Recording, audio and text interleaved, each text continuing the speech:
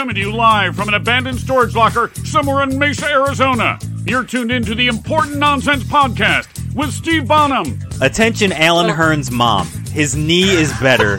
You can stop worrying. And Neil Smith. Even with the concussion, as long as he's cleared, probably don't have a better option. Ooh, boom shakalaka.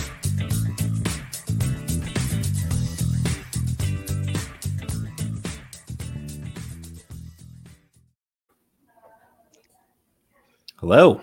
Hello. Welcome in. Important Nonsense Podcast. Welcome we are back. live in video form, or you may be listening tomorrow in audio form. However you get your Important Nonsense Podcast. But yeah, we're excited for this. So Neil, you've had the reins of this 32 and 32 series, so you go right ahead. I was like, welcome back, everybody, to the Important Nonsense Podcast. 32 teams in 32 days. Thanks for sticking around with us. The conclusion, the wrap-up show. I am Neil Smith, a.k.a. Homeless Jafar, joined as always by my friend Steve Bonham. This has been fun, man. I'm glad the internet kind of bullied us into doing it this way, to be honest, because it's a lot more work, to be honest with you. Like, straight up honest about it. It's a lot more work, but it's been good.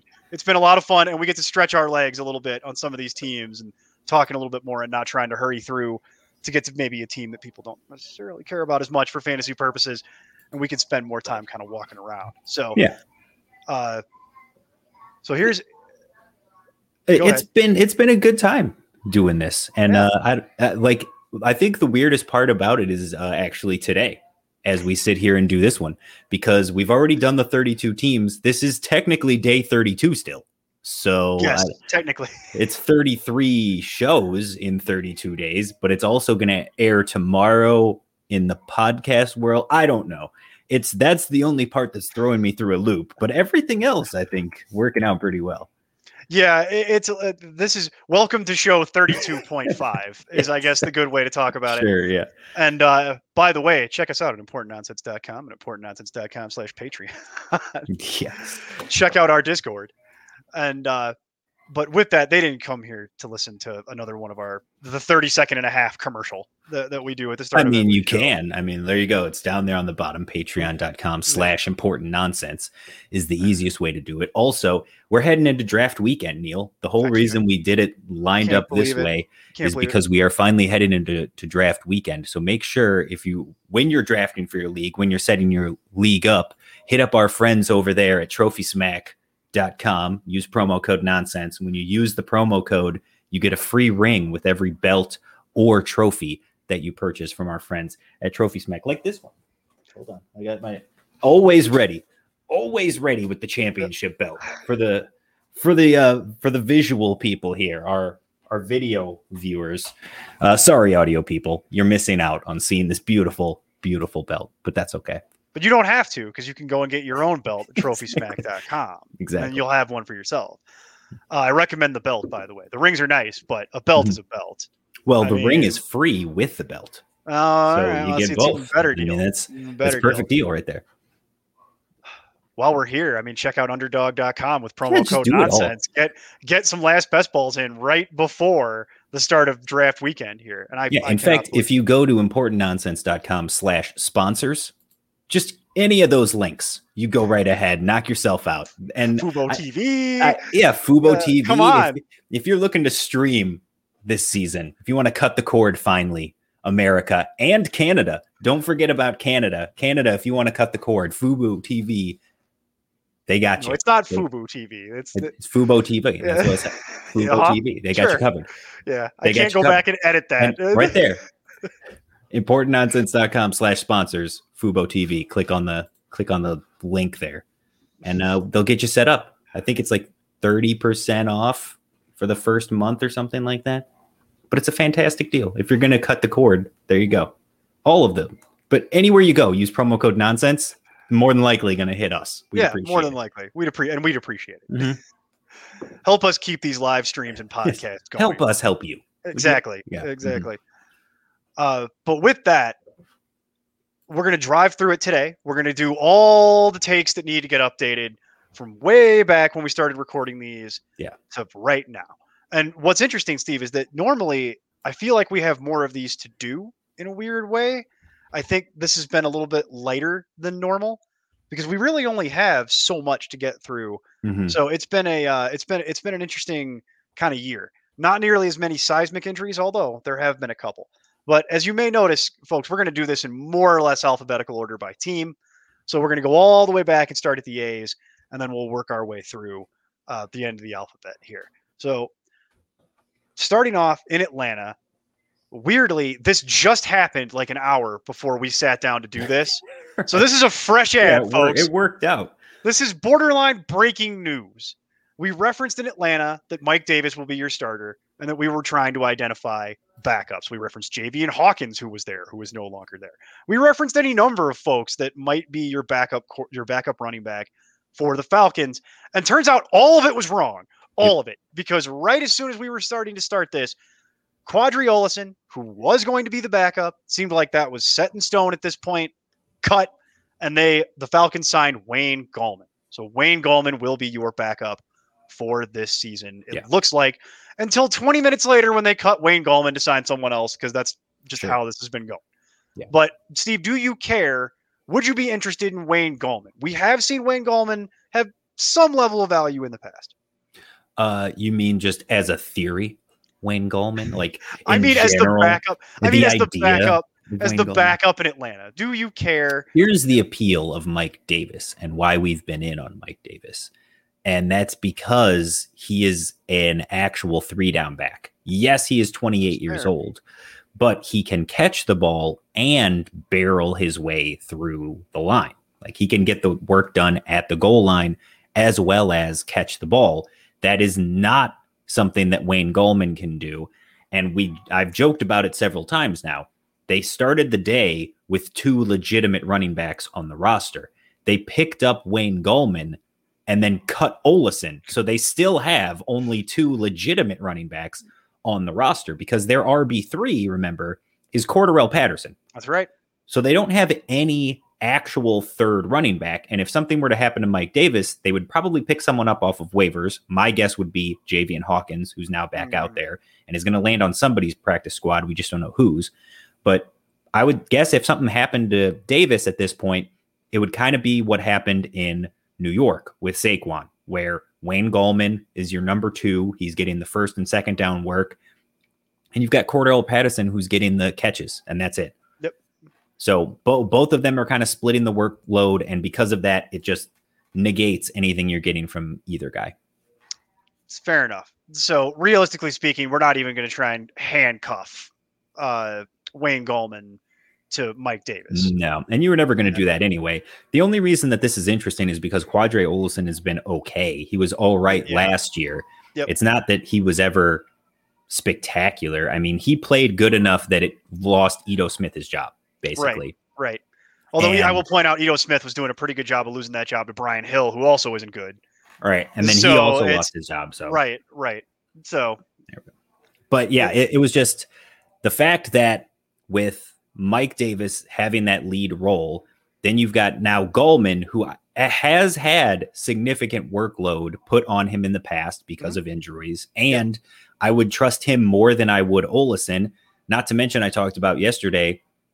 Remember, at the beginning of the summer, a lot of the hype around San Francisco was that Wayne Gallman was going to end up being the number 2 running back there. Right. By attrition, but yes. Because he was outperforming everybody. And then Jeff Wilson got hurt and he leaped up the chart. But then Trey Sermon performed so well that Gallman kept sliding down the depth chart until ultimately he lost his job there. So I think he's good enough to be a number 2 running back in the NFL. But from a fantasy perspective, you would have to be in the deepest of deep leagues dealing with a lot of injuries and bye weeks to even consider thinking about Wayne Gallman. Okay, so we're going to leave Wayne Gallman on the waiver wire, and if something happens and it pans out, okay, we'll fight about it. It's just always good to know who's next in line. Well, and as we referenced many times on these shows, sometimes it is worth having the backup. I'll reference Detroit, where it's like, no, Jamal Williams has a job. Yeah. So we're just not viewing that situation this way. And I agree with you, by the way, as an aside. I'm completely there. Wayne Gallman's not flying up my rankings in the background. But so, no, forget Wayne Gallman. He's a fine real-life football player. I think you nailed it right there. He's a fine real-life football player, but I'm not interested in Wayne Gallman as my anything on a fantasy roster. Correct. So rolling right through, we're going to make a pit stop here in Baltimore next is where we're headed. And there's a couple things to note here. Do you want to tell him or should I? Because it's your man's, it's your boy, and he hit IR today. Rashad Bateman hit IR today. Well, yesterday, but no, I mean, we talked about this off air, and I've mentioned it several times on Jack Knows Best. To me, all that did for Rashad Bateman is allowed me to get Rashad Bateman 2 rounds later than I normally would have in all of my drafts. All that did was help me out. So yeah, I understand it's a core injury, but again, prime example, our guy, Edwin Porras, he pointed out the fact that last season in the preseason, we had multiple instances of this, including David Montgomery, who had a core injury, took that going into the season, still managed to stay healthy and had a fantastic year, best year of his career. So now you're talking about Rashad Bateman, who I mentioned on the show, is the number one. He is the alpha on that roster. There is no question. It's not even close. He is going to come in the 4 to 6 week range and completely break out. And that's the key to remember too. Remember last season, they changed the IR rules. So now they made an update this year where you can bring an unlimited number of players off of IR. You don't have to designate 1 or 2 players to come back. Right. You can bring everybody back from IR once they're put on it. They just have to miss a minimum of only 3 games. Yep. So if you're put on PUP, the physically unable to perform list, you have to miss a minimum of 6 games. The fact that he got this injury a few weeks ago, and now coming into the season, they don't put him on PUP, but instead they put him on IR, means that at most he's going to miss 4 to 6 games. And for me, I'm thinking it's going to be closer to the 4 range. He's a player you should have back in October. And if I can get, based on ADP, if I can get Rashad Bateman right now in the 12th, 13th round, chef's kiss. I'm loving life. It's largely where he should have been going as a rookie anyway. So this is just kind of, to your point, it's deflated the balloon now on the Bateman love train that frankly, well, you know what? Let me be fair. He was going 12 to 13. I was taking him in the 10th. Yeah, I know. That's you. Me. That's you. So now I can get him in the 12th or 13th. Right. But the regular general public will be getting him in the 14th, 15th round near the end of the draft. And that's okay. You go right ahead. You wait, but I won't. Make sure you get him. I'll get my top 36 wide receiver in the 12th round. That's fine. Well, it's very possible because as we've talked about before, that depth chart at wide receiver is ugh. Yeah. So with Bateman going to miss this time, I think all it really does is that Sammy Watkins is back from whatever he was dealing with at this point. I think it just means he'll be more involved for the first couple of weeks of the season before something inevitably happens to him. And that's really the all key. Like you talked about, Sammy Watkins is healthy, but in addition to Bateman, Hollywood Brown dealing with a hamstring injury. Shocker. That never happens with him. You've got Miles Boykin, who somehow survived the roster, but immediately goes on IR. So right now it's literally Sammy Watkins, Tylan Wallace, and Devin Duvernay are the top 3 on the depth chart. And Tylan Wallace didn't have the camp that a lot of people were hoping for. Right. So he's been struggling so far by all reports. And Devin Duvernay, at this point, from the sample size we have, it's not, I wouldn't call it a complete, the jury's not out totally yet, but from what we've seen on the sample we have, both last season and then from camp this year, Devin Duvernay just might not be good. Right. It's entirely possible that Devin Duvernay just isn't good. Yep. So the reality of the situation here is that basically Sammy Watkins is probably going to be the most involved. And you and I have talked, they can really only support one meaningful wide receiver with how many pass attempts they're going to have and you got to account for Mark Andrews gets his. So within that, it's like you can really only support one maybe like 1.5. Right. And so for me right now, for the first 4 weeks, that basically is Sammy Watkins with him being the only one effectively healthy. Right. And that's it. And by the way, don't draft Sammy Watkins. Yeah. Because it's still, even with that, it doesn't matter. That's how little I think of Sammy Watkins. He's going to be the one effectively on this team for 4 weeks, and I don't care. Yeah. Even being the one, like, are you confident starting him the first 4 weeks at all? No. Only week 1.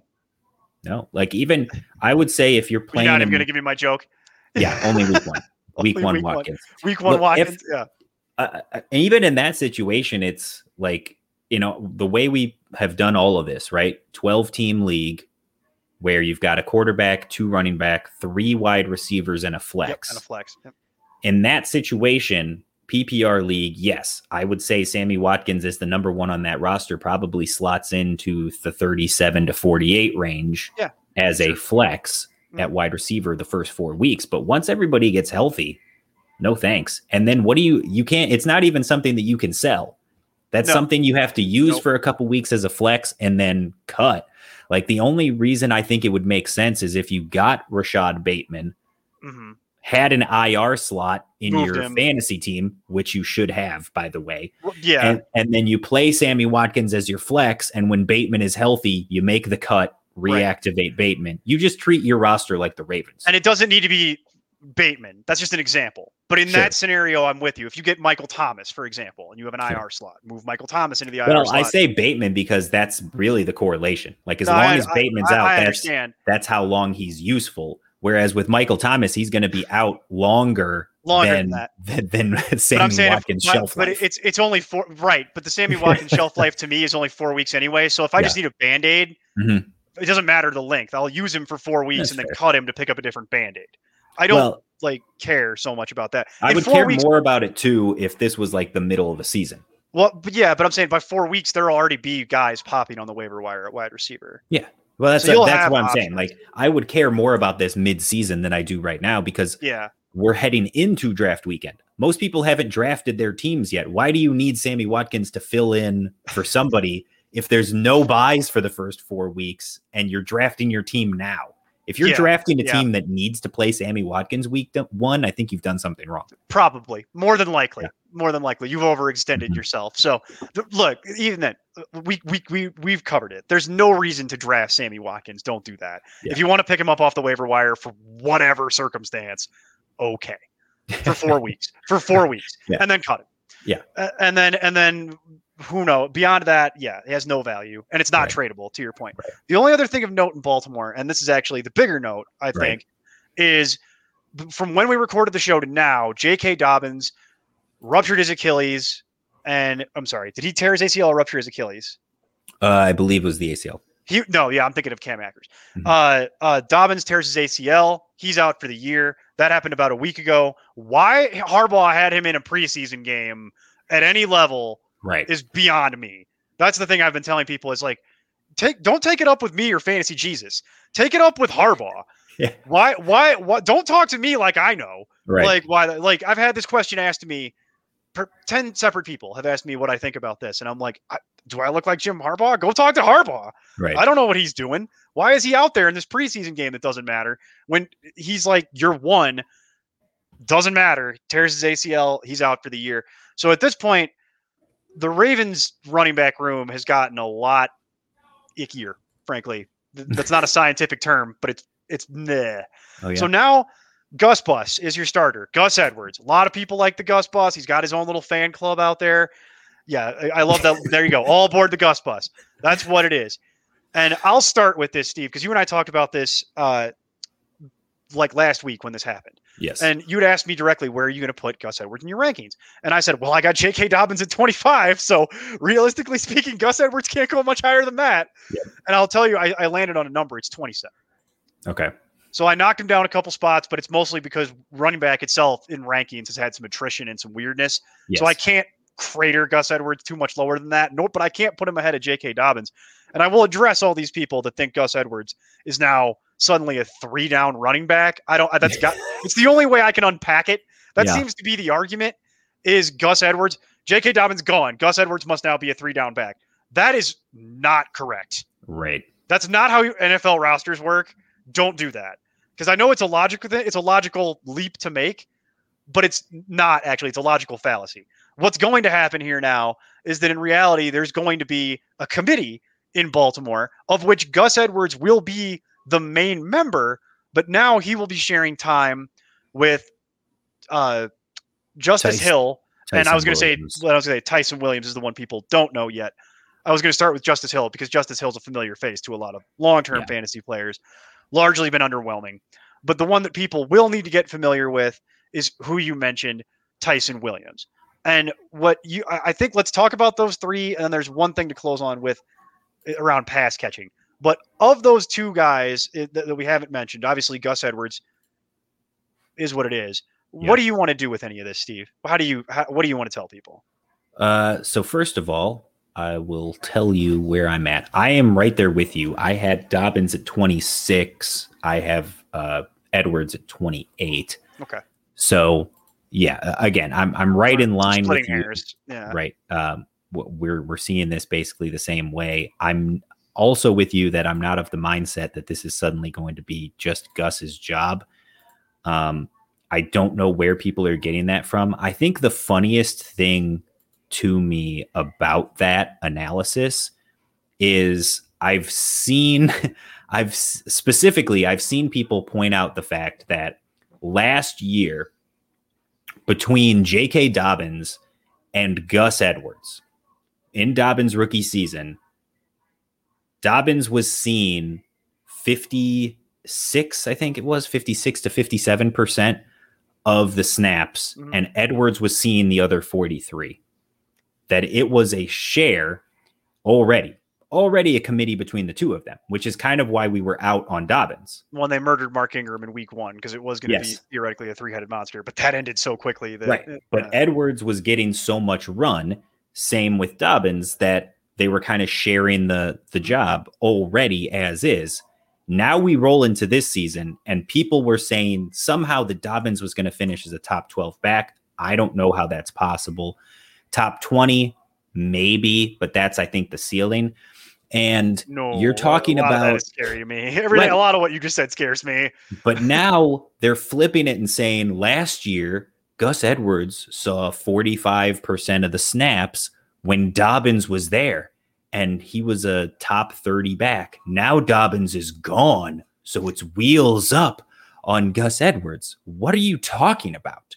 You literally just said the number one running back last season had 55% of the snaps in Baltimore. So all you're doing is adding 10% of the snaps to Gus Edwards, not all 55 of them. Yeah, right. The other 45% of the snaps are still going to go to someone. We just don't know who. And that's the thing, is people are just automatically assuming that Edwards takes over that role. But remember, he is not a pass catcher. Yeah, he will be on the field for some pass catching work just by happenstance. But for the most part, it's going to be a third down back. It is likely going to be a 3-headed monster. But like you mentioned, Tyson Williams basically has played so well. He was on the practice squad with Baltimore last season. He's done a lot of stuff for them in special teams and throughout the offseason and through training camp and the preseason. And now he played so well over the summer that he leapfrogged Justice Hill to the point that he is the number 2 on that depth chart now. So he is going to be the primary pass catching back on third down. I think there's a legitimate shot that Gus Edwards keeps the exact same role he already had, those 45% snaps, and that 55% workload that we're talking about with Dobbins being gone goes to Tyson Williams and Justice Hill splitting that work. Right. And if that was to happen, again, let's make people do math. I know they don't like it, but what that would mean is you're talking about two guys splitting like 28% of a job each, right? Yeah. It's not quite that, but it's something in that neighborhood where it's like, and that's not enough. Yeah. That's not enough to merit fantasy consideration. Correct. Yeah. By our projections after the update, Gus Edwards comes in right at running back 28 in PPR points, and Tyson Williams at 54, Justice Hill at 85. That's what it should be. Yeah. And again, as much of a nice story as it is with the Tyson Williams, you said a lot of nice things here about Tyson Williams. Would it shock you, be it to your core, if Baltimore added like an actual pass catching running back at some point? No. Yeah, me either. So it makes it really hard for me to want to get too invested in that or in Gus Edwards, frankly. So I don't see where all this enthusiasm is coming from. I've seen a lot of hype about Gus Edwards being a top 20 back now, that it's a dunk. Yeah. Right now in the ECR, he is running back 24. Okay, it's creeping up. So a little bit ahead of us, but not outlandish. Not crazy. That's fine if that's really what you want. Okay. And then in ADP, he's at running back 29. So he's right in line with our rankings. So right now, the general public isn't overpaying for it, and the experts aren't overranking him. Well, they are, but they aren't overranking him to an extreme. It'd probably be within. It'd be roughly the same tier. Yeah. It'd be roughly the same tier. Yeah. It's fine. So it's not. So again, it's close. You're splitting hairs at that point. It's not crazy, but the hype that comes out is you'd think that's not the case. Well, that's what Twitter. That's like everything you read on Twitter is all these people. Gus Edwards, top 12. Gus Edwards is one of the greatest running backs I've ever seen. Gus Bus. Oh my God! Like driving on. Yeah. I don't know what any of that is, and maybe it's some sort of elaborate troll that I just can't. I'm not in on the joke. But like I do see what you're talking about quite a bit, and it's concerning to me that I'm seeing that because it's like, where are you getting that, and what is the process that led you to get there? Because I am concerned about how you're doing math. Yeah, and you're not we do doing see that. That's we do see that with this from time to time, where people just go, "Oh, he's gone. Just take this guy's whole job and give it to this guy." Yep. And it's like that's not really usually how the NFL works. It can work like that, It just doesn't. but it doesn't. It doesn't usually. Yeah. So all right, that's Baltimore, folks. Those are the two main updates: Bateman and then the running back change. So from there, we're gonna swing around into Buffalo real quick. So there was one update with Buffalo, and it's not very long. Effectively, Zach Moss has separated himself now as the RB1, the true RB1. Yeah. Devin Singletary, it's not a 1A, 1B thing with Devin Singletary. Yeah. Zach Moss is now the starter. Devin Singletary is the backup. And I wouldn't even go that far. I would say Matt Breida is the backup. Singletary has been that bad. That's probably the third guy. It's mostly also because Breida will be the primary pass catcher out of the backfield. Well, Moss is he's still the best pass catcher in that. I know, and it's like but they'll have Matt Breida out there doing something. I know it's crazy. But yes, he has separated himself significantly. Moss is the one you want now in Buffalo, so that's it. Don't worry about Devin Singletary anymore. I wouldn't even draft Devin Singletary, frankly, at his ADP at this point. I'm completely leaving it out there. No matter what it is, I don't even know what it is offhand. It's basically like a round RB 39. I was going to say it's a round or two after Zach Moss at this point. Yeah. So I looked that up, and it's like, Zach Moss is at RB 35. There it is. That's what I'm saying. The price. This is what the whole reason for the note. Zach Moss is a bargain at this point. Zach Moss is a bargain, and Devin Singletary is a horrible overpay. Yeah, I've got Zach Moss as a top 30 back right now, and he's going at RB 35. Right. Singletary's going at RB 39, and again, I've got him at RB 60. Yep. And I think he's number 3 on that depth chart. People haven't adjusted to this yet, so you can get it nice and cheap in your drafts. This is a good note for anybody who's drafting this weekend with people that maybe haven't been paying attention. Yeah. Zach Moss is an incredible value. Devin Singletary is a black pill. On the board at this point. Avoid Devin Singletary completely. Do not draft him. Draft Zach Moss at his relative ADP because it's a steal. And I'm not drafting Matt Breida since his name came up. So I think that's really just worth knowing he's killed Singletary. Yeah. And I think it's really cut and dry at this point. Yep. There's no more confusion. This has been settled. So from that, we're going to move real quick into Carolina. There's been one interesting-ish kind of thing. And we're going to do a Denver update here in a moment too, and it feeds into it. So it's kind of fun how this works out. Well, why don't let's see, we can kind of skip around a little bit. Do we have any? So let's skip Carolina and come back to them when we get to Denver. Okay, well, Denver's next, so we'll just do Denver first. So we'll just do it, all together. We'll do it all together. So nothing for Chicago, Cincinnati, Cleveland, or Dallas. No, that's all status quo. There's nothing to update there. Nothing has changed. So we're going directly. We'll go into Denver and we'll dovetail back into Carolina because they're linked together because of how the move actually went down. So we'll just in general in Denver, there's been some interesting kind of developments with their running back room, in the sense that they actually had Mike Boone, who they're very high on. He was projecting to be the third running back, effectively behind Melvin Gordon and Javonte Williams. So it's one of those things where they brought Mike Boone in the offseason before the draft. They love what they've seen from him. Yeah. Unfortunately, he's now hit the IR. Even with Mike Boone hitting the IR yesterday, or it might have been the day prior, they cut Royce Freeman. And to me, what that says is we are sticking with Melvin Gordon and Javonte Williams for this season. So all the trade rumors, I'm done talking about it. I'm done talking about that. They're not trading anybody. We're a week before the season. They just lost a significant running back for them and still felt good enough to cut Royce Freeman.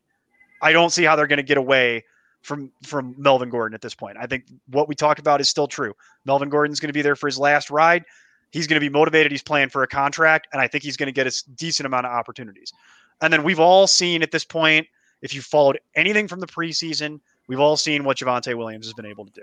Yep. He's going to be great for them for a long time. It's looking like, as long as he can not get hurt. So that's really the two, those are going to be your two guys. As far as I'm concerned, you can set it in stone.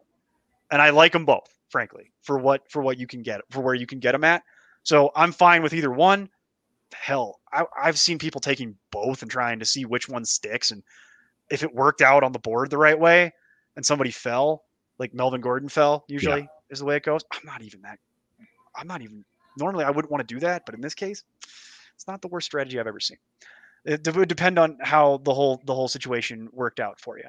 So with that, do you have anything on Denver just from there other than are you still worried about Melvin Gordon getting traded? Do you want to talk up Javonte Williams? Is there anything you want to discuss there as it relates to Denver? No, I don't think anything's changed in that regard. I think it was always, when we had our initial analysis, nothing has changed. Yeah. When we had our projection, I think we had Royce Freeman. I still have it the same way as 27 rush attempts, 8 targets, like barely getting used because it was just a two-headed monster at the top. The only way he was going to see any kind of touches was one of the two of them getting hurt, or if Melvin Gordon did get traded before the season started. Now, to your point, the season's beginning. Unless, like, if Javonte Williams has a fantastic first start of this first half of the season, looks great, wheels up, and someone makes an offer they can't refuse for Melvin Gordon before the deadline, then absolutely he would be on the move 100% because he's not coming back next season. We know that. No. So if that happened, then it would be 100%, probably top 20 wheels up on Javonte Williams. He's got the ceiling where Melvin Gordon, I still think, is a comfortable floor, whether he's here or somewhere else. So I think you're fine either way. Anybody who'd want to invest that much into what it would cost to acquire Melvin Gordon would be planning to use Melvin Gordon. So I agree with you. Melvin Gordon's the floor guy. And normally you and I are not really about floor guys, except in this instance, I'm actually fine with it because it's a function of how running back works. So for what you have to invest to get Gordon in drafts this year, I think you're fine. I'd be fine with either guy for where they're going in drafts. And then with Mike Boone there, I don't even see how Royce Freeman was going to get on the field at all because it's like Mike Boone was locked in as the 3. So they cut him, which makes a certain amount of sense because, you were never going to play him realistically. And he was never coming back anyway, Royce Freeman. It was that experiment's been over for quite a while. So you may ask why we skipped Carolina. Well, it's because today they actually waiver claimed Royce Freeman. Right. So with that, the only thing to note there is that, he's changing teams. Royce Freeman will be getting a new start in Carolina. I'm actually happy for him because I think if I'm Royce Freeman, I'm excited about that, by the way. Yep. Because it means I get to actually play potentially because obviously Christian McCaffrey is there. But at this point now in Carolina, you've got CMC. We talked up Chuba Hubbard a little bit when we talked about in the actual Carolina show. So now I think it just relegates Chuba Hubbard to nothing at this point completely. I can't even view Chuba Hubbard as a proper handcuff anymore because now he's not even a lottery pick at the end of the draft because if something were to happen to CMC like last season, I feel like Carolina's in a position where they would still, again, people always look at Royce Freeman and just assume that he is going to be that bowling ball that runs through people. And that's not the case. He's a pass catching back. And that's, I believe, how they would be used too, because Chuba is the guy who actually will run through people and has the speed and agility. So I think Chuba would actually be the first and second down and even the goal line back, whereas Royce Freeman would be the pass catcher if something happened to McCaffrey and they would split the workload. Yep. So if something does happen to McCaffrey and the two of them are going to split that job, we'll evaluate that when we get there in that eventuality. I don't know that either of them have too much value because we've seen, but you can't totally discount it because of what Mike Davis was able to do when CMC went down. And again, Mike Davis, I think, was running back 18 in the games when Christian McCaffrey was out. But again, he had the whole job. He did literally everything. Exactly. So I don't know what half of a Mike Davis role would translate to, and I don't think anybody does. So there's no reason to draft either Chuba Hubbard or it mostly just means stop taking Chuba Hubbard at the end of your draft at this point. And then that's really, it's really the note. And then real quick, back to Denver. There was one last thing in Denver, and they settled their quarterback battle finally. And what I thought was actually surprising, given the relative performance of both players, they actually both played well. They went with Teddy Bridgewater, which actually tells me Vic Fangio is worried about getting fired. But that's a different topic for a different show.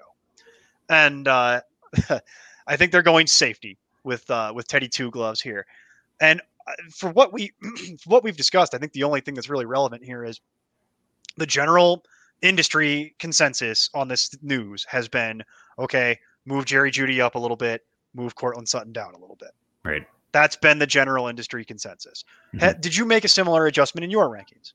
So the adjustment that I made is instead of Courtland Sutton leading the team in targets, now it's Jerry Jeudy. But again, before it was Sutton had 111 and Jeudy had 103. Now it's Jeudy has 111 and Sutton has 103.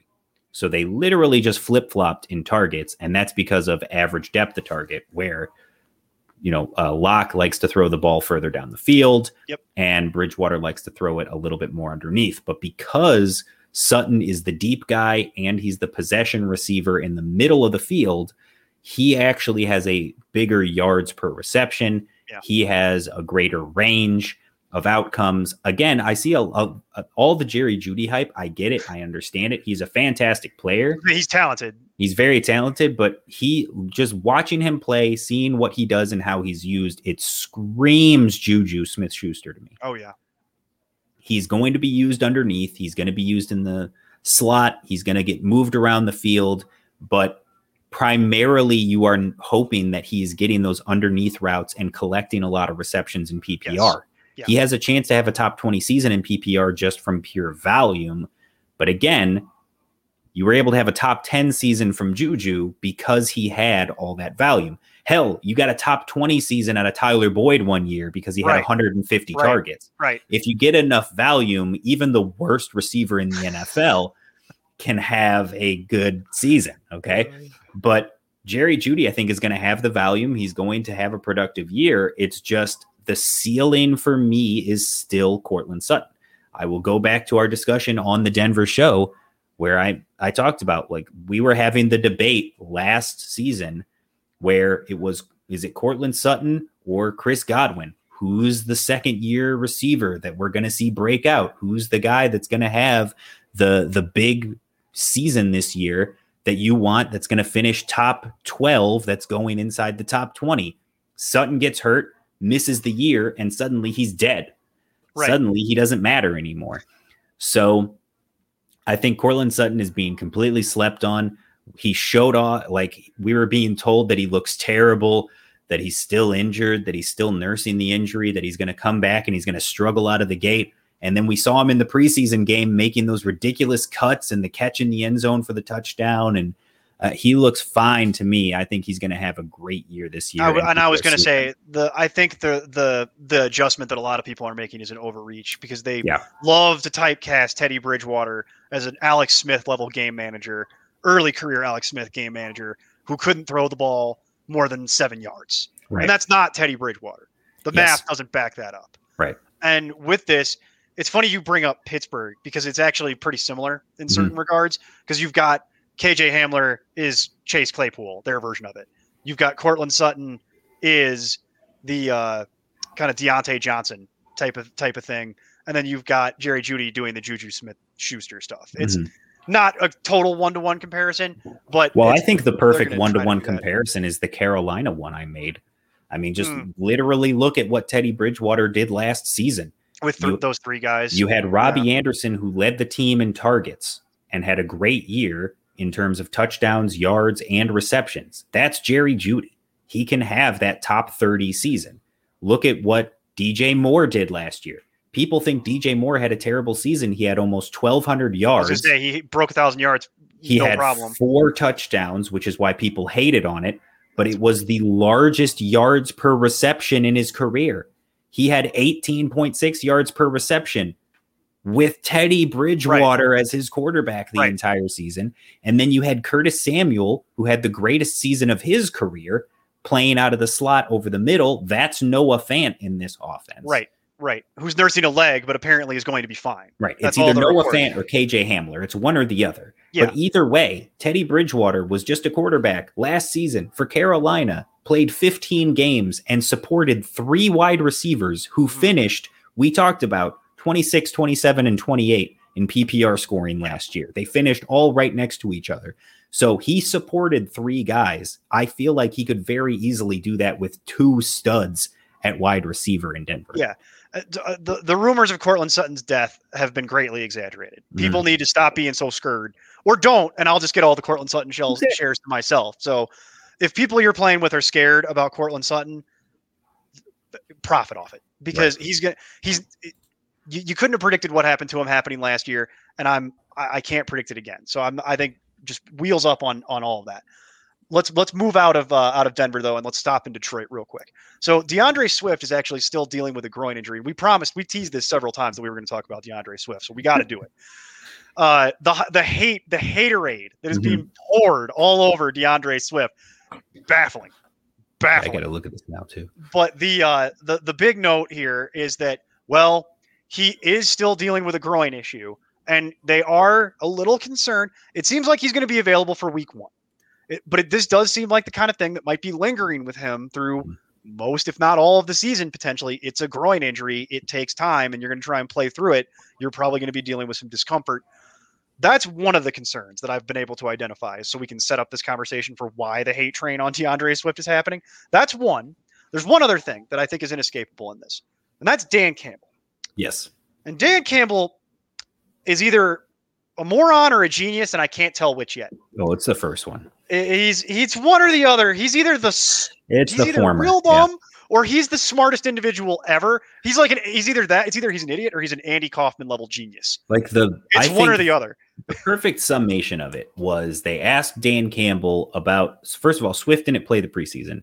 Then they asked Dan Campbell about Swift's availability for week 1. And he said, well, we don't know. He's still got to clear some hurdles. He's still up in the air. We'll see. He's still dealing with the injury. Like a day later, the beat reporter for Detroit posts DeAndre Swift making cuts, looks amazing. He's scored 3 touchdowns so far here in practice. Really questionable for week 1. Yeah, like really, I did. Yeah. So that is telling you everything. He's coming from the Sean Payton tree of, I'm not giving you any information. Like, you can shove it. I don't need to tell you anything about my team that's happening here. That's what he's doing. So I think this is literally nothing. I think that DeAndre Swift is fine. I think that he was dealing with an injury initially, but they have let him come back slowly. He's barely done anything. And when he has done stuff, he has been impressive. And everyone in the beat reporting has been saying how good he looks and how he's ready for the year. So he's still the Detroit Lions' best player. Yeah. And it's not close. And I think that's why they've, been hitting him with the bubble wrap, basically. Yeah. Just making sure he's not banged up heading into the season. I think he'll be fine. I'm not even a little bit concerned about DeAndre Swift heading. I kept DeAndre Swift at a 3rd round value in a long-time keeper league you and I play, and that's how little I'm not afraid of it. My only note here is I'm a little more willing to go and get Jamal Williams in my draft. Sure. That's really it. That's all it did. But even then, it's not, because now there's not much discussion. Swift, it just bumped up Jamal Williams like 2 spots. Swift right now is at RB17 in ADP. That's criminal. That should not be. And in fact, he's going. He's not only is he RB17, but on ESPN he's RB20. Well, these are the same people though that have CEH at 14 though. Sure. So but whatever. He's got Swift is at 20 on ESPN, 17 for just the general overall consensus. And then Jamal Williams is going at RB40, RB41 on ESPN. So if DeAndre Swift is your flavor, which he absolutely should be, that price point, then I would grab DeAndre Swift. And even if you're nervous about it, you can have Jamal Williams in like the 10th round. And they really love Jamal Williams for whatever reason. They're not shy about telling you how they feel about Jamal Williams too. We do too. I know, that's what I'm saying. But I'm saying we've historically done that, and it didn't matter when he was on the Packers. Yeah. But now, given this situation, it seems like the feeling is mutual with his actual club. Right. So he's going to be out there. That's insanity. That's a criminal action, and people need to go directly to jail over this. If you do anything in your draft, get DeAndre Swift at RB20. Right, you might just let's move on. We've spent way too much time on these. We have, but they're going to speed up now because we're going to go to Houston, and I don't want to spend any time talking about Houston. And no one should really spend too much time in Green Bay. Houston, it's worth noting. We talked about David Johnson and how he's not dead. He's not dead. He still has a role in Houston, but Philip Lindsay is going to be the starting back. The way that we had it projected out was Philip Lindsay and David Johnson split the carries, and then David Johnson gets a primary share of the pass catching work. Now, because it seems like they're going to have Lindsay on the field more for God knows what reason, Philip Lindsay does lead the team in carries in our latest projections. Mark Ingram actually survives the cut. It's hilarious that they kept like 6 running backs on their initial roster because Houston Texans football, whatever.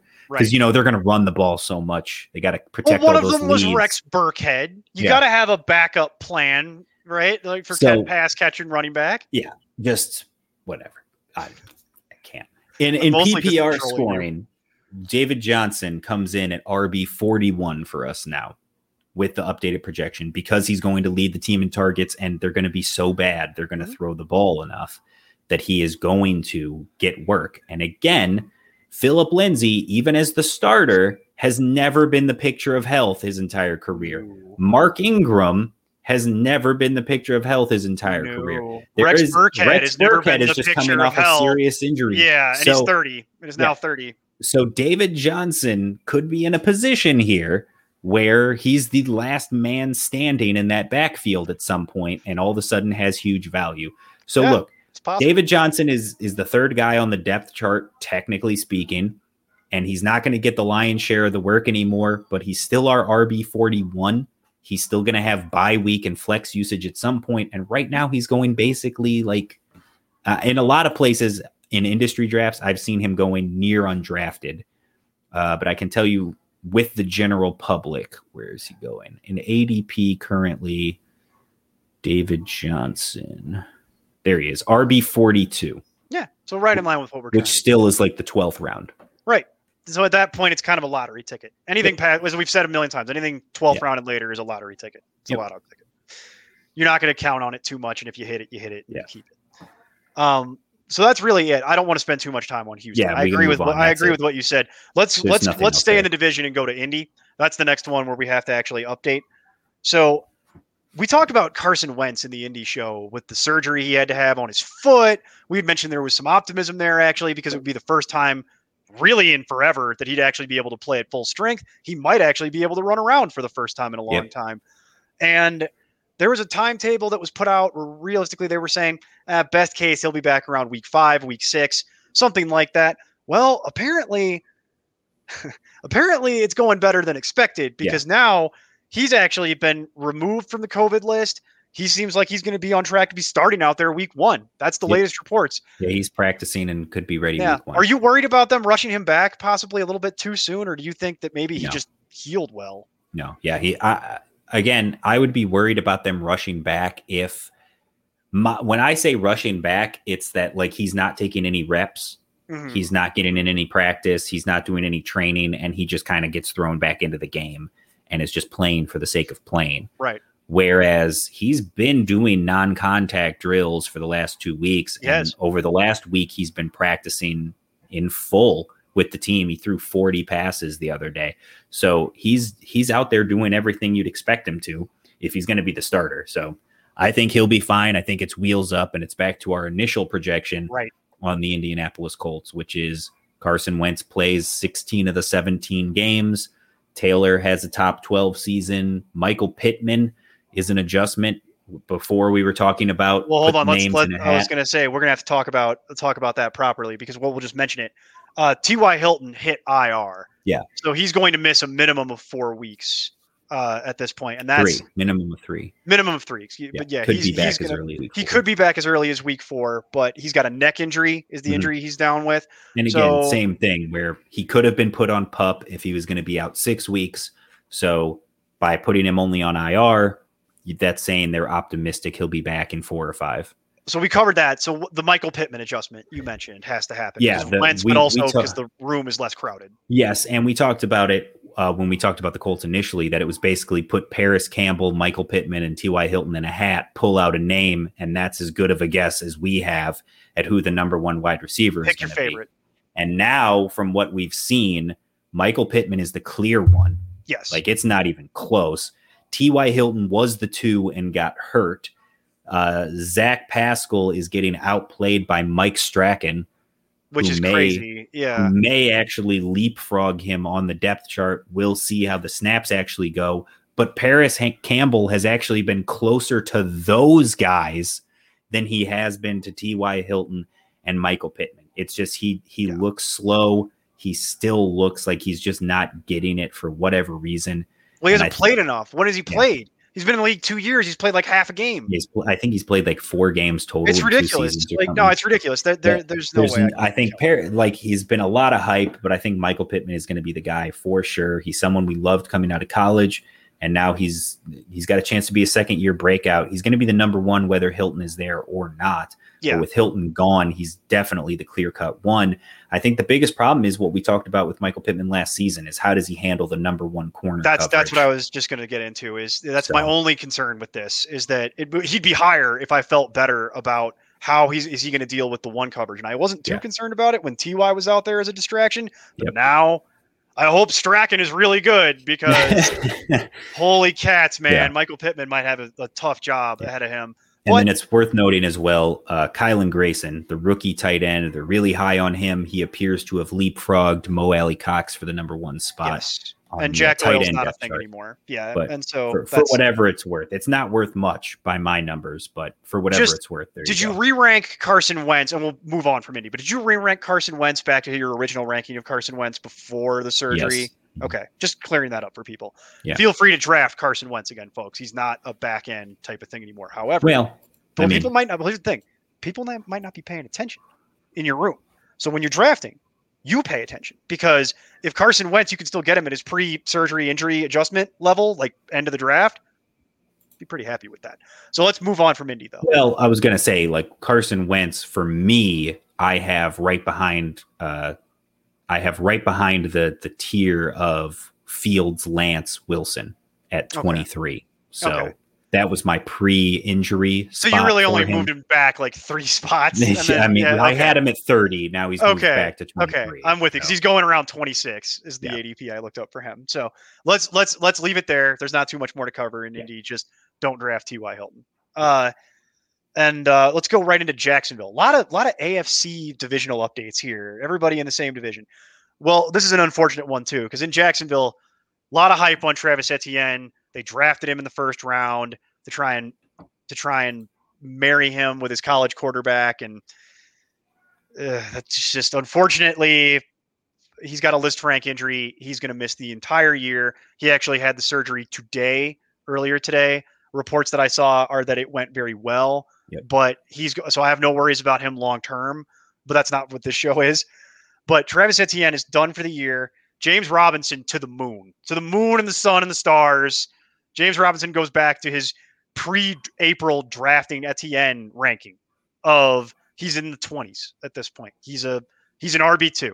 That was not his pre-draft ranking. Well, what was his pre-draft ranking? Was it 12? Right now he's RB16. Okay. Well, I was going to say he's in the 20s, or not the 20s. I mean, like top 20. Let me clarify. Yeah. Okay. Top 20, not in the 20s. I spoke that incorrectly. RB16 top in 20. The ECR. He is RB18 in ADP. Where do you have James Robinson right now?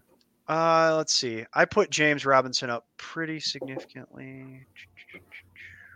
I have him at 15 since I caught you off guard a little bit there. The website has to load as I and by our projections, by the way, he's at RB10 just because of what he did last year. I have Robinson at 18. So, okay, you're more in line with the ADP. Yeah, so he's right at 18. And to be honest, though, if look, if you wanted to take him at 17 ahead of Josh Jacobs, I'd be fine with it. He's in that tier where you can just grab any of those guys and feel you can fine. take him over Jacobs because he's not competing with anybody anymore. So and Jacobs is. So again, it's right in that neighborhood though. Yeah, I'd agree with that. So and then I don't care about Carlos Hyde and I don't care about anybody beyond that. James Robinson's the only running back I would want in Jacksonville, and then that's it. I'd be done with it. I'm not handcuffing it. We're moving on. Yep. And speaking of moving on, the Patriots. We're going to skip down the list here a bit to get to something relevant.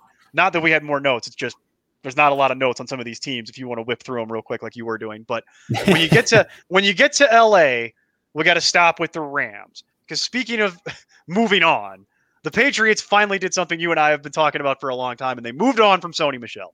Finally, a miracle. Miracles do happen. Sony Michel is let go from his job in New England, and he is traded to the Los Angeles Rams. Yes. So Sony Michel immediately gets slots in as the backup behind Darrell Henderson. And here's my short thought on it. I still don't care. Better situation for Sony Michel. Doesn't change my feelings. It's a very brief analysis. Doesn't change my feelings on the player. When we talked about it before, it was right when the Cam Akers injury happened. Mm-hmm. So we knew Darrell Henderson had jumped up our list. I think he was close to top 20. Right now, I've got him, I think, at 22 or 23 in my rankings. Still right in that neighborhood, too. That hasn't changed much. The debate was, is it Jake Funk or Xavier Jones, who was the RB2? We were leaning a little bit towards, I think, Funk on the website. A majority of the public was going all in on Jones.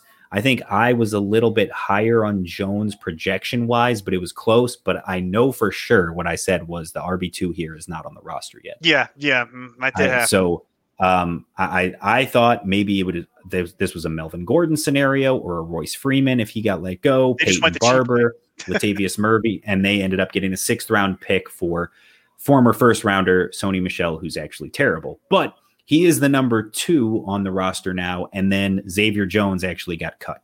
Yes. So Jake Funk is still there. He is the 3, but Sony Michel, who remember cannot catch the ball, is now the number 2. So he has a chance to be a vulture and be a real pain in the ass to the Darrell Henderson owner. But other than that, I think it still wheels up on Darrell Henderson and nothing really changes. Oh, your mic went out on you, Neil. Oh, interesting. There you go. Michel is just a leech. All he does is sit there. It's not even vulture. He just siphons value off of Darrell Henderson while contributing nothing of his own. He's nothing just useful. A parasite at this point. And that's really it. And so do not worry about drafting Sony Michel. Don't even feel like you have to roster Sony Michel. He's still terrible. So that's really it. It's just frustrating if you're a Darrell Henderson believer. So that's really it for LA. Let's move on, and we're gonna fly right over to Las Vegas because there is one interesting kind of weird note for the Raiders. We talked in our show about how bad we thought the Raider wide receiver room was. Mm-hmm. Well, apparently one of their own felt the same way because John Brown asked to be released. Yeah, and they granted it. So John Brown wasn't happy reportedly with being effectively the 3rd wide receiver on a team that's likely not going to win anything. Yeah. And he asked to be released. They granted it. John Brown is 31 years old. He's mostly healthy at this point in his career, to the best of all reports. He's yet to sign anywhere. I have a feeling it's going to take a little while for that to happen. There will probably be an injury that'll cause John Brown to get signed somewhere. My thought was he was either going to want to sign with a contender if he's going to be the wide receiver 3 to win something, or he's going to want to be the wide receiver 1 for one of these bad teams. Those are your choices. Yeah, if I'm him, I'm looking at being basically the number 1-ish or 1B guy in New Orleans. Yeah. I'd be all for that. Or again, if you're ring chasing, I would gladly be the number 2 to Tyreek Hill in Kansas City. Sure.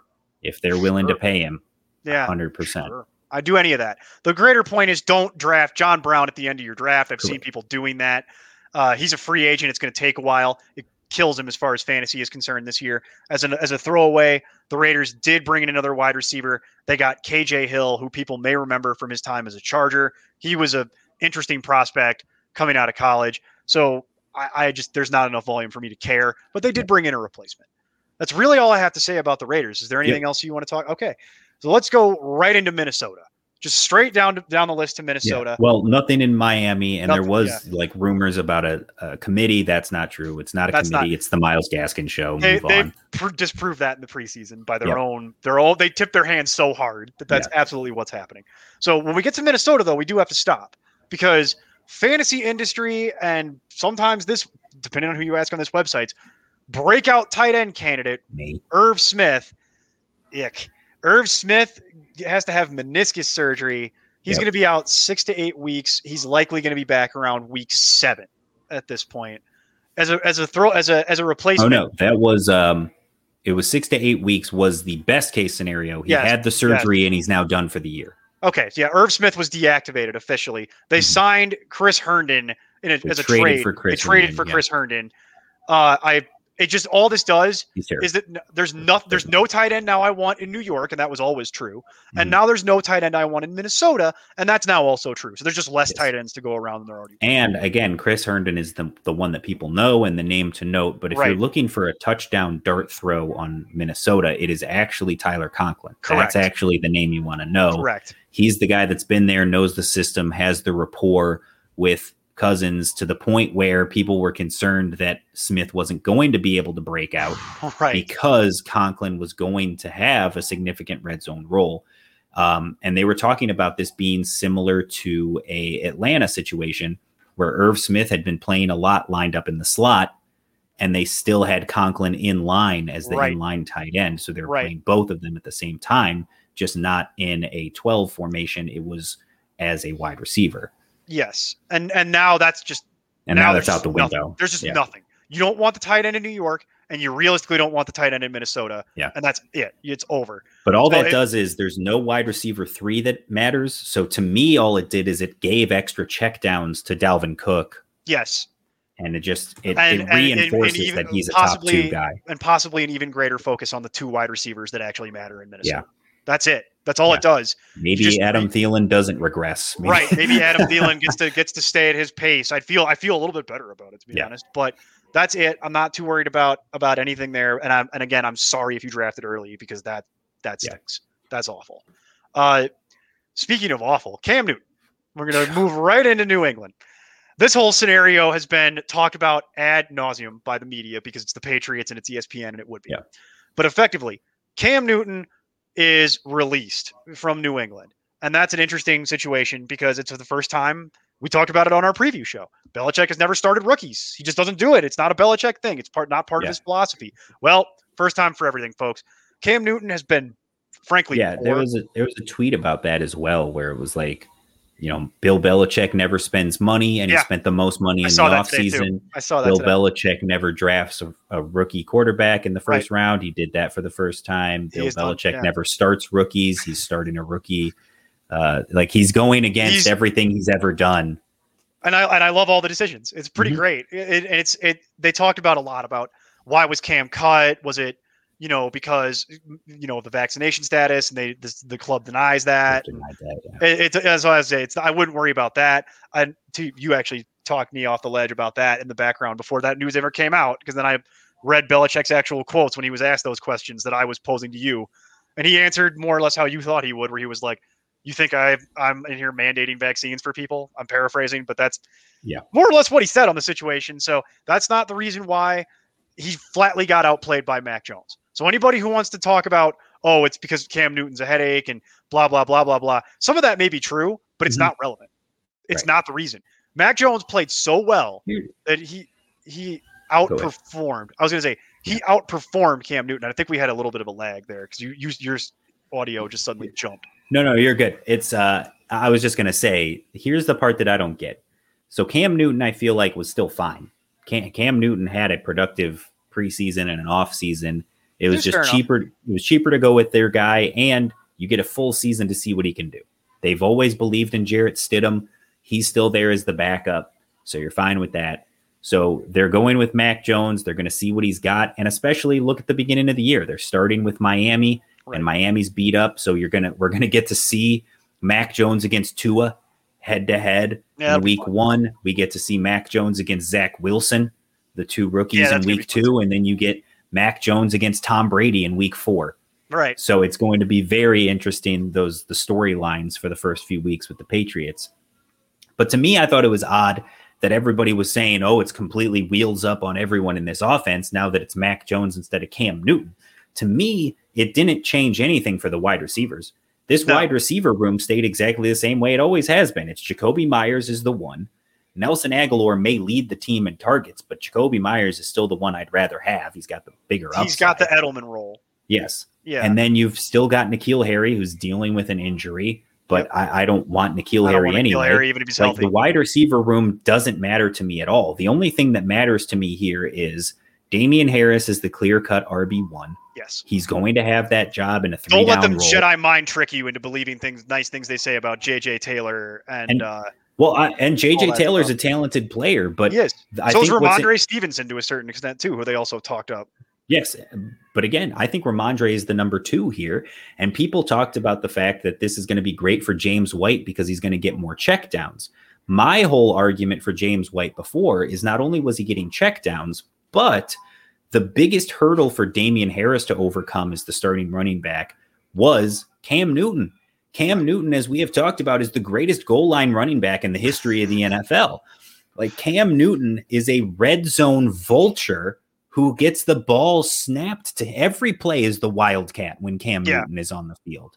So Cam Newton in the red zone was a massive problem for Damian Harris. He was going to steal those goal line carries. He was going to steal those red zone touchdowns. That's not a problem anymore. And for James White, when they're running that wildcat, when Cam Newton is in there in the red zone, that was James White's best usage in the red zone, was them running the option and Cam Newton pitching him the ball and giving him an opportunity to score. That's gone now because you have the statue of Mac Jones in that backfield instead. So now you're dealing with Damian Harris in the red zone. It's a 3-down back. Yep. Ramondre Stevenson is the clear-cut number 2 who's going to get the carries. And James White will still have a role, but to me, it's significantly diminished from what it was before. I think the biggest winners here are Damian Harris. Well, that's undisputed. Because he's going to get the red zone carries, and Jonnu Smith, because he's the biggest red zone threat that they have. Hunter Henry also gets a slight bump up, but Jonnu is the guy for sure that they're going to use in the red zone. That's Rookies always need a safety blanket. Usually it's a tight end. Yes. Jonnu is a safe bet. I get the logic on both. I'm not ready to kill James White because I think when they go hurry up and he's got to catch a bunch of dump offs as they try and run down the field. That's where I think James White will still have a role. But to your point, you can't. How far could you murder James White any further when he was already down in like the 50s borderline, like late. So it's like I'm not really overly concerned about that when you were already getting him at such a value anyway. Yeah. That if you were willing to do it at that with Cam out there, I bet you're still willing to do it with Mac Jones because it's not going to cost you much. Yeah. And if you're right, all you wasted is like a 12th, 13th round pick. You cut him. Yep. It's a lottery ticket at the end. I'm really not worried about it too much. I wouldn't overreact to it is my greater point. And as far as Mac Jones for fantasy purposes, are you actually interested in rostering that? Yeah, no. Okay. I just think he's good enough to not crater out the skill position guys. And hey, at some point for bye weeks and something, check him out on the waiver wire. I'm sure he'll have a good matchup at some point. All this did was he was undrafted for me before. Yeah. And now he's moved into that tier because he's actually starting. I actually have him one spot ahead of Justin Fields. He's at 20. Sure. So, but it's not something I'm particularly interested in. I think I'd rather have Fields, for example. Yes. I feel better about that. Yeah, I think there's a bigger ceiling. We talked about that. And it weirdly might not be cheaper because of the hype train on Fields, but I'd still rather have Fields. And so realistically, that covers New England. We're not going to spend time talking about the defensive stuff on the internet. Doesn't matter. Go look that up. Go look that up yourself. The last stop on the train, though, we got to stop and talk about New Orleans. We talk about New Orleans so much in the background. Everybody's talked about New Orleans. New Orleans is a weird nightmare world right now of nobody knows anything, but we avoided the worst case scenario. Because the worst case scenario was Taysom Hill as your starting quarterback, as we talked about on the show, and then everything goes in the gutter and you begin again. But they saw sanity. Some level of order has been restored here. Some level of sanity will reign. Jameis Winston was named the starting quarterback after the final preseason performance where he came in and looked really good. He looked like old Jameis, looked like vintage Jameis, the Jameis that was a blue chip prospect coming into this league out of Florida State. The guy who was a like one of the best prospects. I remember they're going to unleash the crab legs. That's right. They're gonna they're gonna get Jameis out there. So thank God for that. That some level. Now listen, Taysom Hill will still be out there doing his Taysom Hill stuff. That's not going to stop. He's still probably going to take 15 snaps a game. You think 10, something like that, and he'll run the Wildcat and do his thing. But I don't think it's going to be a Florida situation where they used to run 2 quarterbacks. I don't think we're there. I think it's Jameis's job until he proves that he can't handle it. And who knows when that'll be when it happens. But thank God, because it means wheels up for me on Alvin Kamara.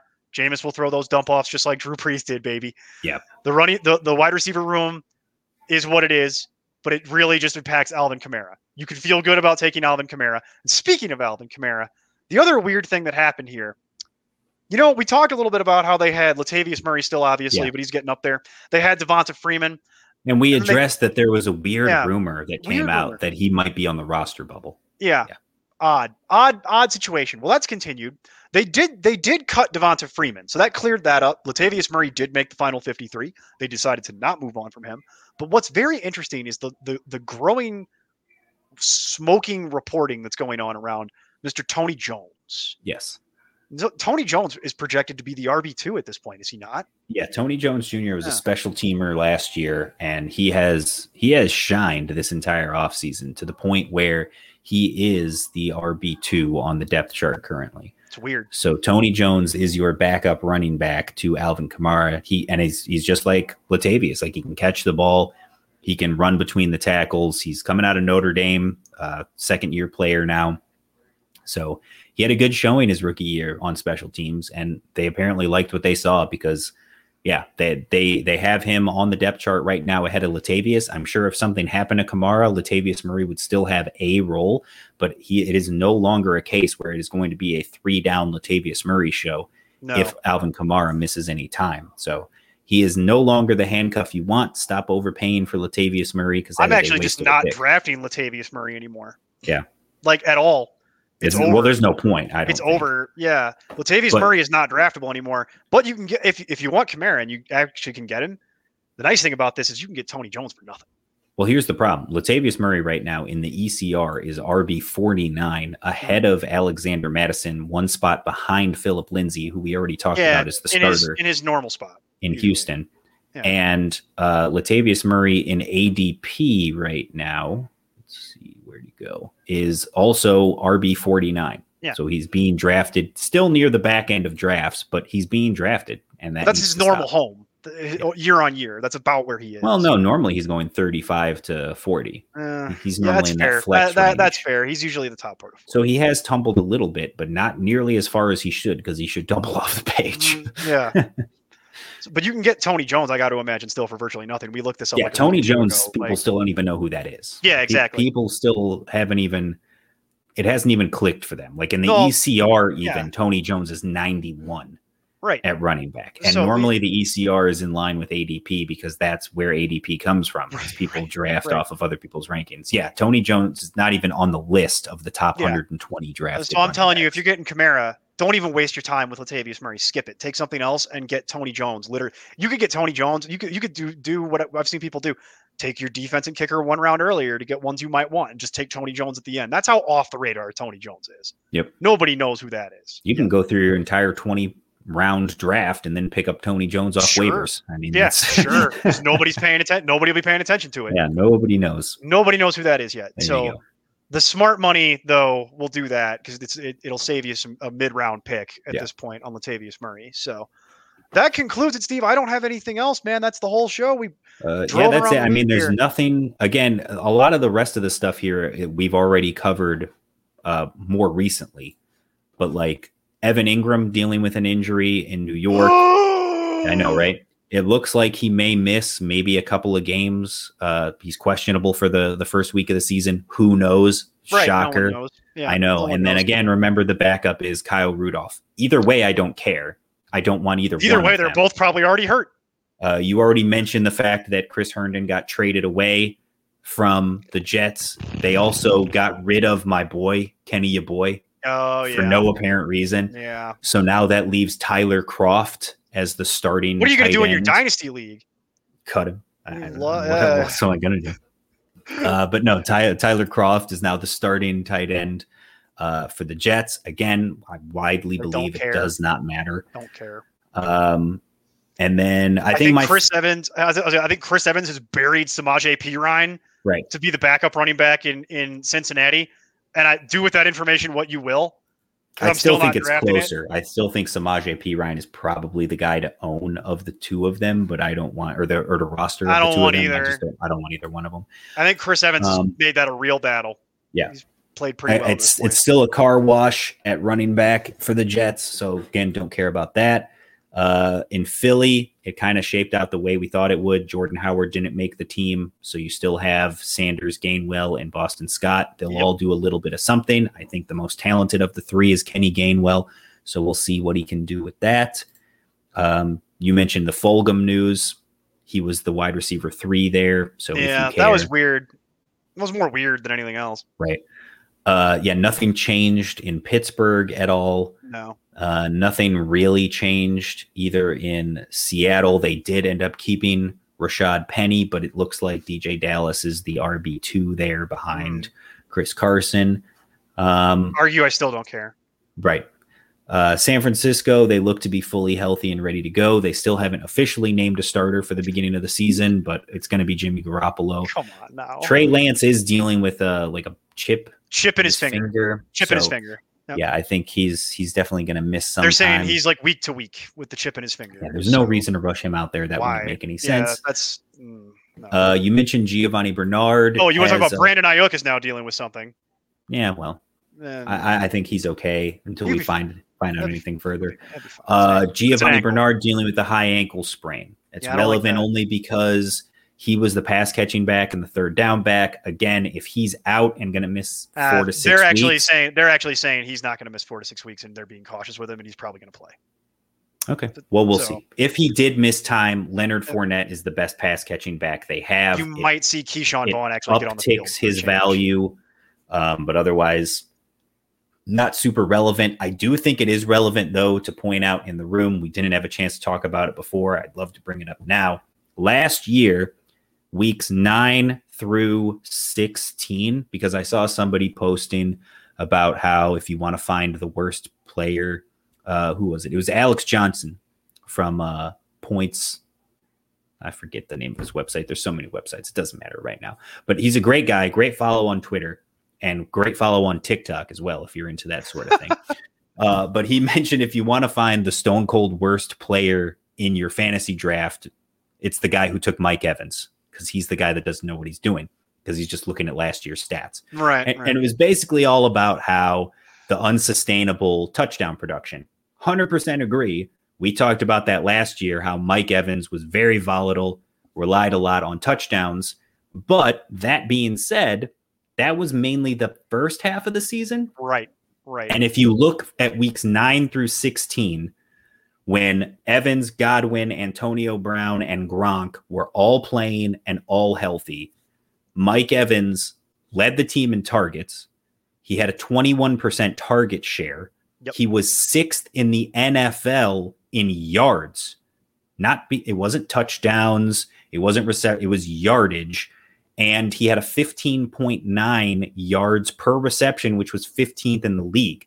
He was top 20 or 30 in basically every major category that you would care about. Meanwhile, Chris Godwin and Antonio Brown were basically identical in like the RB 40 to 60 range. Yeah. So Chris Godwin right now is going 3 spots behind Mike Evans in ADP in the top 15. And Mike Evans is a guy who consistently throughout his career has been a top 20 wide receiver. He's coming off 5 consecutive 1,000-yard years. 5. And last season, when all of them were healthy and playing together with Tom Brady understanding the offense, Chris Godwin was the 4th guy on the team in targets. He was the 4th option. He was the guy least valuable in fantasy when everybody was healthy and available last year. We noted that last year, the chemistry between Godwin and Brady all over him. Well, no, we noted it last year that the chemistry between Brady and Godwin just didn't really seem to be developing. Yeah. Whereas when you actually watch the games, he's looking for Mike Evans. Yes. He's actively looking. Well, you'd see him because he's like 6'5". It's like a tree running down the field. So it's like he's looking right at Mike Evans, and then he works through his reads. He's not doing what other quarterbacks have done there, where he's kind of spreading it around between them. No. Yeah. He's looking for Evans, and then he's going through his reads. And he seemed a lot more comfortable at various points just throwing it to Antonio Brown for the short yardage stuff, especially towards the end of the season once Antonio Brown started figuring out the offense. So yes. I'm right there with you. Godwin scares me. Also because he's never been the picture of health. Yes. So all of these things tell me that I really don't want to be trying to get wrapped up in Chris Godwin, whereas I'm much more likely to go back to the well on Mike Evans getting his 6th consecutive 1,000-yard season than I am on. Because of that, I've adjusted slightly. So I've got Evans right around 15 or 16, I believe, in my rankings. About average. Godwin has slipped out of my top 25, and Antonio Brown is into my top 36 right now. Yeah, no, that makes sense. I feel like that's going to be closer to the way it actually pans out. I think there's a better chance that Antonio Brown ends the season as the wide receiver 2 there than Chris Godwin. In the games in the sample we've seen, even in that one weird game when he played that one weird ass game in New England, Tom Brady loves throw the ball at Antonio Brown. Yep. Loves it. All about it. Can't get enough of it. So I'm right there with you. I have concerns about Godwin, and I'm much more likely to, if I'm going to invest in a Tampa Bay wide receiver early, it's Mike Evans. And if I can get Antonio Brown at a bargain, I'm absolutely doing that.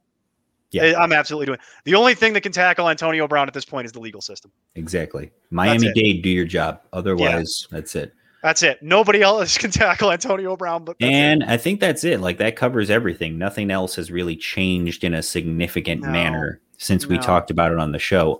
Except for, it would be great if we could get more like people involved or listening from the league itself, but clearly at least the Detroit Lions are listening and watching because they also believe no more kickers. So yes. Thank you, Just get rid of all of that. Thank you, Detroit. We appreciate you for watching, listening. Just get Goff out there to do it. What are you paying all that money for? That's fine. That last preseason game, because Kaime Fairbairn was dealing with an injury, the Texans had one of their safeties doing kickoffs and extra point attempts. And the Lions saw that and they were like, why are we paying a guy to do one thing? This guy's doing both. We can do that. I can get a special team safety to do this for $1.50. Why am I paying you? These guys are freaking geniuses. We can do that. Yeah. Well, they're in a similar state as Houston too. Well, I was going to say they're seeing what Houston's doing. It's like, oh, you want to see tanking? I'll show you tanking. I need that first round kickers. Pick, we need that first round pick, Houston. We'll out tank you. The only way they're going to score points this season is field goals. Oh yeah, I'll show you. We're not even taking field goals. I'm either going 4 and out or nothing. We're not kicking once. Over Dan Campbell's dead body, are they settling for field goals this season? They refuse. They're not even going for it. They're going for 2 even when they haven't scored the touchdown yet. That's right. That's all we're doing. Yeah. Again, Dan Campbell is either an Andy Kaufman level genius or is terrifying that he's got this job. It's one or the other. I don't know which yet, but hey, let's let people get back to it. I think it's getting a little. We did it. We did 32 and a half teams in 32. We did 32 teams in 32 days, and then we did 32 teams in 90 minutes. That's roughly, right. All over again. Just did it all. Whip through it. But we got all the takes updated. I really want to thank everybody who's been tuning into these and listening to the podcast and interacting with us along the way. And gotten a bunch of positive feedback about it. So we really appreciate it. Yeah. And we'll keep doing it this way since people seem to like it. If you don't like it, be louder than the people who do like it. That's the way to get that done. The only other thing that I'll say is thank you everybody for coming along with us. We look forward to having you for the 2021 You know the easiest season? Way to tell us that you don't like it? Right down there. Yeah. Oh, there we go. Right down there. Yeah. Patreon.com/important nonsense. And for $1, join the Discord and come yell at us and tell us what idiots we are. Come yell at us more or less to our face right here on Discord because we're a captive audience. I guarantee you, if you pay $1 and come into our Discord and say, "Hey, I hate this product," we will change it. Yeah, 100% guaranteed. But you'd be by default the loudest voice at that point. So there you go. And if you and by the way, just enjoy the holiday weekend. And people might think that I'm talking about Labor Day. I am not. I am talking about my favorite holiday of the year, draft weekend, baby. It just happens to be on Labor Day weekend. So everybody enjoy the holiday, draft well. If you have any last minute questions, at @nonsense_Neil, at @nonsense_Steve, or preferably join the Discord. Come have some fun with us. And absolutely too. I posted it on social media a couple times. I'm going to keep barraging people with it over the next week and a half, basically. But make sure you're following at @NonsenseFF on Twitter, at @nonsense_Steve on Twitter. It's my pinned tweet right now. Come join our DK League. Join the DraftKings League. Play along with us. Play along with Aiden, who's excited about this. Jack, Neil, myself. Yep. We're all a huge tournament. You set a DraftKings lineup every single week. You have a chance to win that right there, the Important Nonsense Championship. Be crowned the Important Nonsense Champion. If whoever the highest ranking fan is, even if you don't win the whole tournament and you don't win the belt, whoever the highest ranking fan is gets a year's subscription to the website next year for the free and possibly a guest spot here on the show to talk to me and Neil. So just have some fun. There's a free entry as well. So even if you can't gamble or you're not interested in gambling, just come play the free DraftKings and have some fun with us. Try to win. Sorry if you live in Nevada. We tried. Talk to your congressman. Yeah, exactly. Well, I'll say that's not going to do much. Talk to the mafia that likely controls that whole situation. Talk to whatever corporation your congressman listens to. Yeah. We have a no politics rule. Broken already. Live TV. Oh my God. But thank you everybody for joining us. We will be back at our regular time next week. Week one. Getting ready for it. And until then, just keep up the nonsense.